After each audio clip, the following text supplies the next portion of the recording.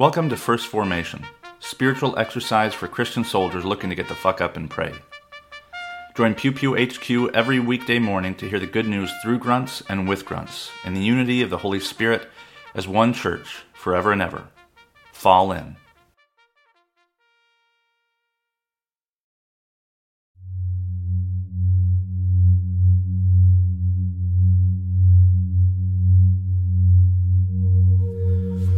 Psalm 139, verses 1 through 18. O Lord, you have searched me and known me.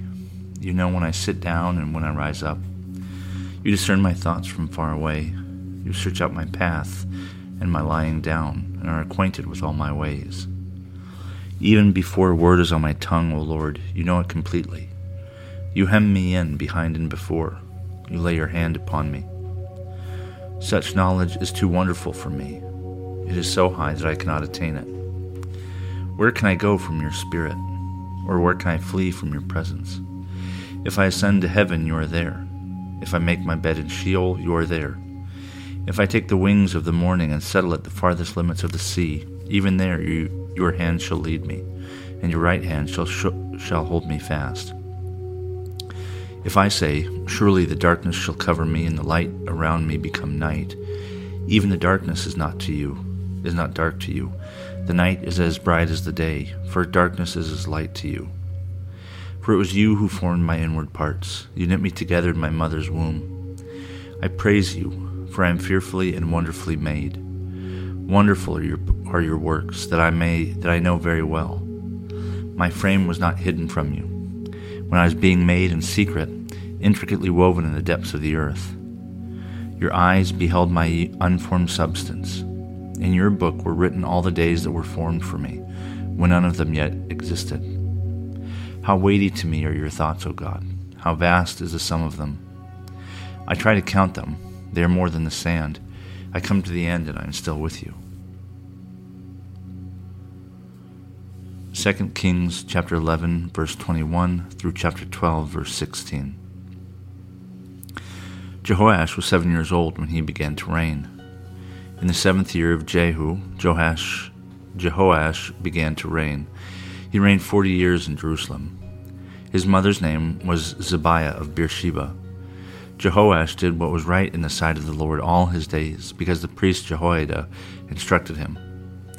Nevertheless, the high places were not taken away. The people continued to sacrifice and make offerings in the high places. Jehoash said to the priests, all the money offered as sacred donations that is brought into the house of the Lord, the money for which each person is assessed, the money from the assessment of persons, and the money from the voluntary offerings brought into the house of the Lord, let the priests receive from each of the donors, and let them repair the house wherever any need of repairs is discovered. But by the 23rd year of King Jehoash, the priests had made no repairs on the house. Therefore King Jehoash summoned the priest Jehoiada with the other priests and said to them, why are you not repairing the house? Now therefore do not accept any more money from your donors, but hand it over for the repair of the house. So the priests agreed that they would neither accept more money from the people nor repair the house. Then the priest Jehoiada took a chest, made a hole in its lid, and set it beside the altar on the right side as one entered the house of the Lord. The priests who guarded the threshold put in it all the money that was brought into the house of the Lord. Whenever they saw that there was a great deal of money in the chest, the king's secretary and the high priest went up, counted the money that was found in the house of the Lord, and tied it up with bags. They would give the money that was weighed out in the hands of the workers who had the oversight of the house of the Lord. Then they paid it out to the carpenters and the builders who worked on the house of the Lord, to the masons and the stone cutters, as well as to buy timber and quarried stone for making repairs on the house of the Lord, as well as for any outlay for repairs of the house. But for the house of the Lord, no basins of silver, snuffers, bowls, trumpets, or any vessels of gold or of silver were made from the money that was brought into the house of the Lord. For that was given to the workers who were repairing the house of the Lord with it. They did not ask an accounting from those into whose hand they delivered the money to pay out to the workers, for they dealt honestly. The money from the guilt offerings and the money from the sin offerings was not brought into the house of the Lord. It belonged to the priests. James chapter 5, verses 1 through 6. Come now, you rich people, weep and wail for the miseries that are coming to you. Your riches have rotted, and your clothes are moth-eaten. Your gold and silver have rusted, and their rust will be evidence against you, and it will eat your flesh like fire. You have laid up treasure for the last days. Listen, the wages of the laborers who mowed your fields, which you kept back by fraud, cry out, and the cries of the harvesters have reached the ears of the Lord of hosts. You have lived on the earth in luxury and in pleasure. You have fattened your hearts in a day of slaughter. You have condemned and murdered the righteous one, who does not resist you.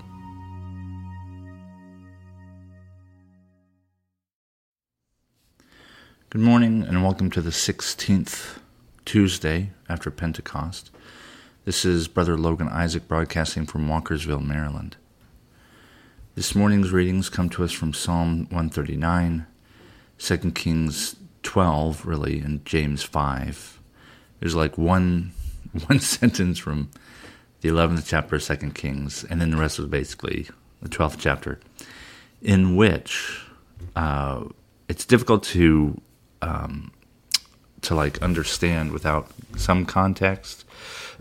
But essentially, Jehoash, who's a pretty righteous king, at least at this point, instructs his priests to begin collecting money to restore the temple. It had become old and run down. There was a queen of Israel, Athaliah, and her sons who had vandalized the temple. And so he wanted to restore it. And he had his priests, the Levites, oversee the collection and management of funds in order to restore it. And I've lived in old buildings. I've lived in buildings that pretend to be old. Usually it's easier to build something new than to restore something old because of all the work that has to go into it. And at first glance, at the first reading, it seemed as though when Jehoash comes to his priest and says, "Why aren't the repairs done?" It seems like maybe the priest has been kind of like squirreling away the cash or, extorting or embezzling or whatever the word is. But there's no evidence for that in the text. What seems instead to be the issue is just that it takes a lot of money and time to restore important buildings. And so what happens is King Joash himself bores out a barrel or a chest and sets it right beside the altar, which would have been an open courtyard that everybody was allowed to enter before, where you'd see the ritual sacrifices before they're brought into the enclosed temple, which was the holy place and the Holy of Holies, which is the altar. Anyway, Temple of Doom. No, the Ark. I didn't think of Indiana Jones to remember the name of the Ark. So everybody, as they go in, they see this big collection plate. And the priests are still overseeing it. They're, kind of in charge of the temple. They're the ones who, are still managing the money. And if Jehoash didn't trust them, he would have taken it away, right? But what seems to be the case is that the people didn't trust the system. The people didn't trust the priests to collect the money. I mean, they all seemed to appreciate the temple and seemed to, recognize its value. But they didn't really recognize the value of the priests holding money. And I think that's still a not uncommon sentiment to, I still feel, kind of an eye roll emoji every time, you got to pass the hat and somebody mentions what it's for. It's like, go to this little barcode. It's like, oh my God, are you kidding me? Like, and part of that is, a certain amount of disenfranchisement or being jaded about the institutional church. Part of it also is just like, look, they're not a nonprofit. I don't want them to be experts in money, frankly. I want them to be experts in spiritual care and asking for money. I'd rather there be an exchange, that I know what I'm getting as opposed to me just giving people money for God knows what. And so that seems to be the sentiment, the popular sentiment at the time. And so Jehoash puts a collection plate right by the front door as you come in. They brought all the money that was donated to this chest, and people could see when it was filling up. And a head of steam kind of grew up, and finally the work started finally to get done. And not just because they had cash, but people recognized that there was kind of a direct line between the money and what it represented, right? So it's not going to some drawer that only the priests seem to have, visibility of. It's right there in front of you.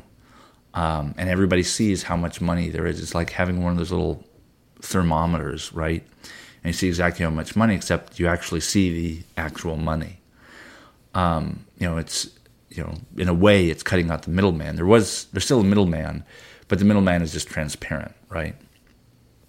The little drawer is right there where everybody can see it. And then once people gain more trust in the system and the value and the needs, then the workers themselves begin going to work and not, either not charging money or charging only what they really need.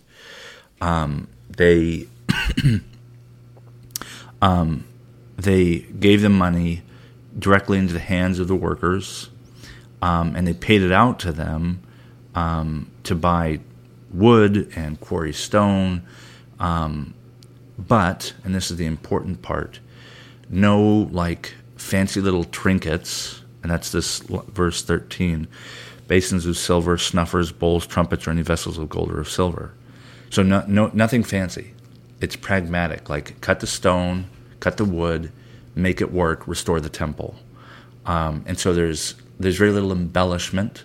There's transparency in where the money is going. And this seems to work for them.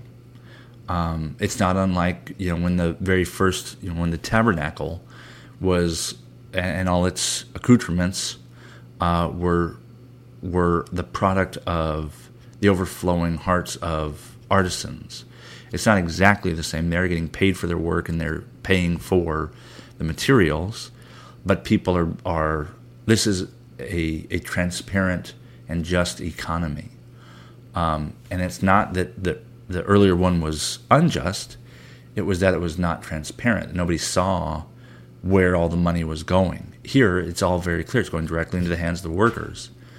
And this passage, it feels like I have friends who would look at this and be like, yeah, that's, fuck capitalism kind of thing.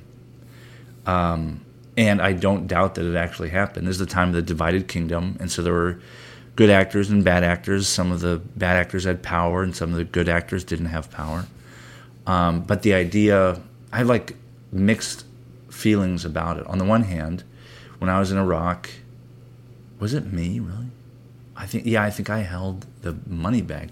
So in Iraq, there was this practice of when we fucked up or something seemed wrong, we would give cash to property owners, heads of households, to compensate them for damage to their property, right? And the idea is cut out the middleman, give them the money they need to restore their property. But then we started, I don't know when it happened. It was not the original intent of these bags of cash. I remember wads of cash. I think it was American cash. I can't remember. Eventually we started giving it to people who had family members who were hurt or killed. And then, you can't give all the money, right? So you have to set a number and make it fair so that everybody knows that everybody gets the same. The problem with that is then you literally put a price on someone's head, right? So for a broken arm, you get $100 American. For losing your sight, maybe you get $500. And then maybe, I don't know what it was, but perhaps you cap it at $1,000 for someone who's killed unjustly and mistakenly.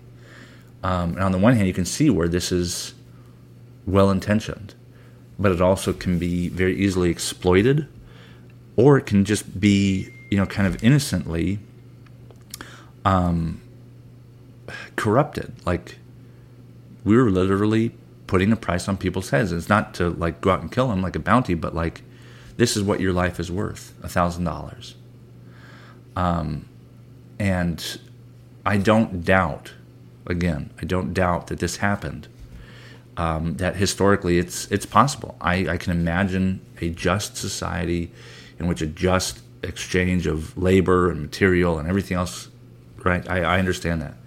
But it's also corrupted and misshapen for really well-intentioned, despite really good intentions, and very, very subtly in the way that I've experienced.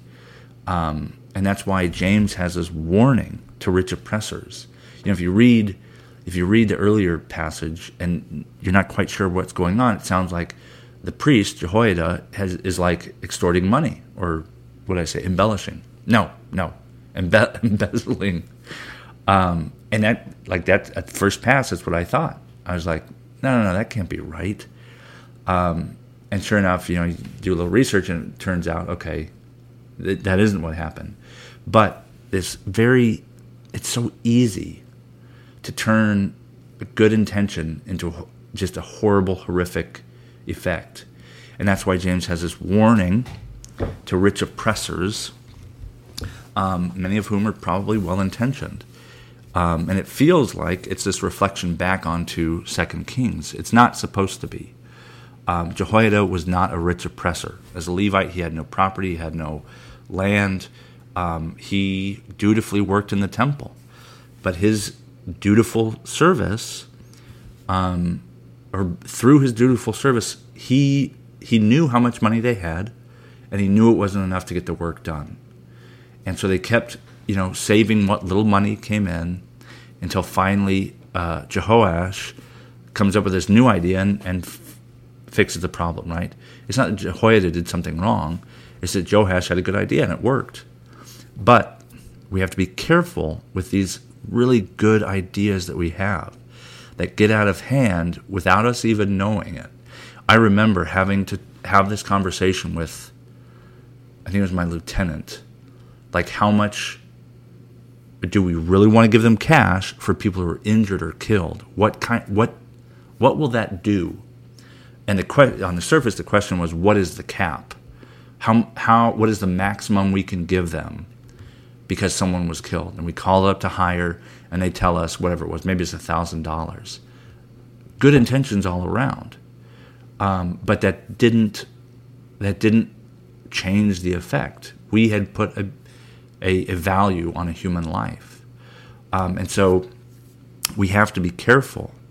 The warning is not just to rich oppressors. The warning is to all of us, with our good intentions, with the ideas that we have in our heads that, begin in, a kernel or a mustard seed of goodness, that we have to be diligent throughout the process and from point A to point Z, to make sure that the intent, the means are not divorced from the ends, from the effect.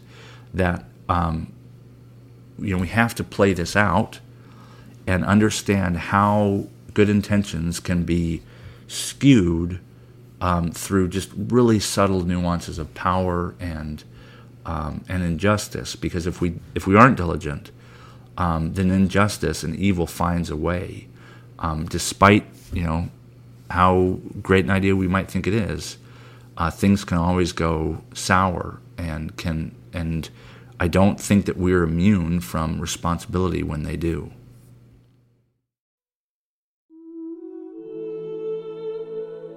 A prayer for the right use of God's gifts from the Book of Common Prayer. Almighty God, whose loving hand has given us all that we possess, grant us grace that we may honor you with our substance, and, remembering the account which we must one day give, may be faithful stewards of your bounty through Jesus Christ our Lord. Amen. Thank you for falling into First Formation, where Pew Pew HQ shares morning prayers for the humble, hardy folk caught in the crosshairs of God and country. If you like what you've heard, you can participate in one of the three following ways.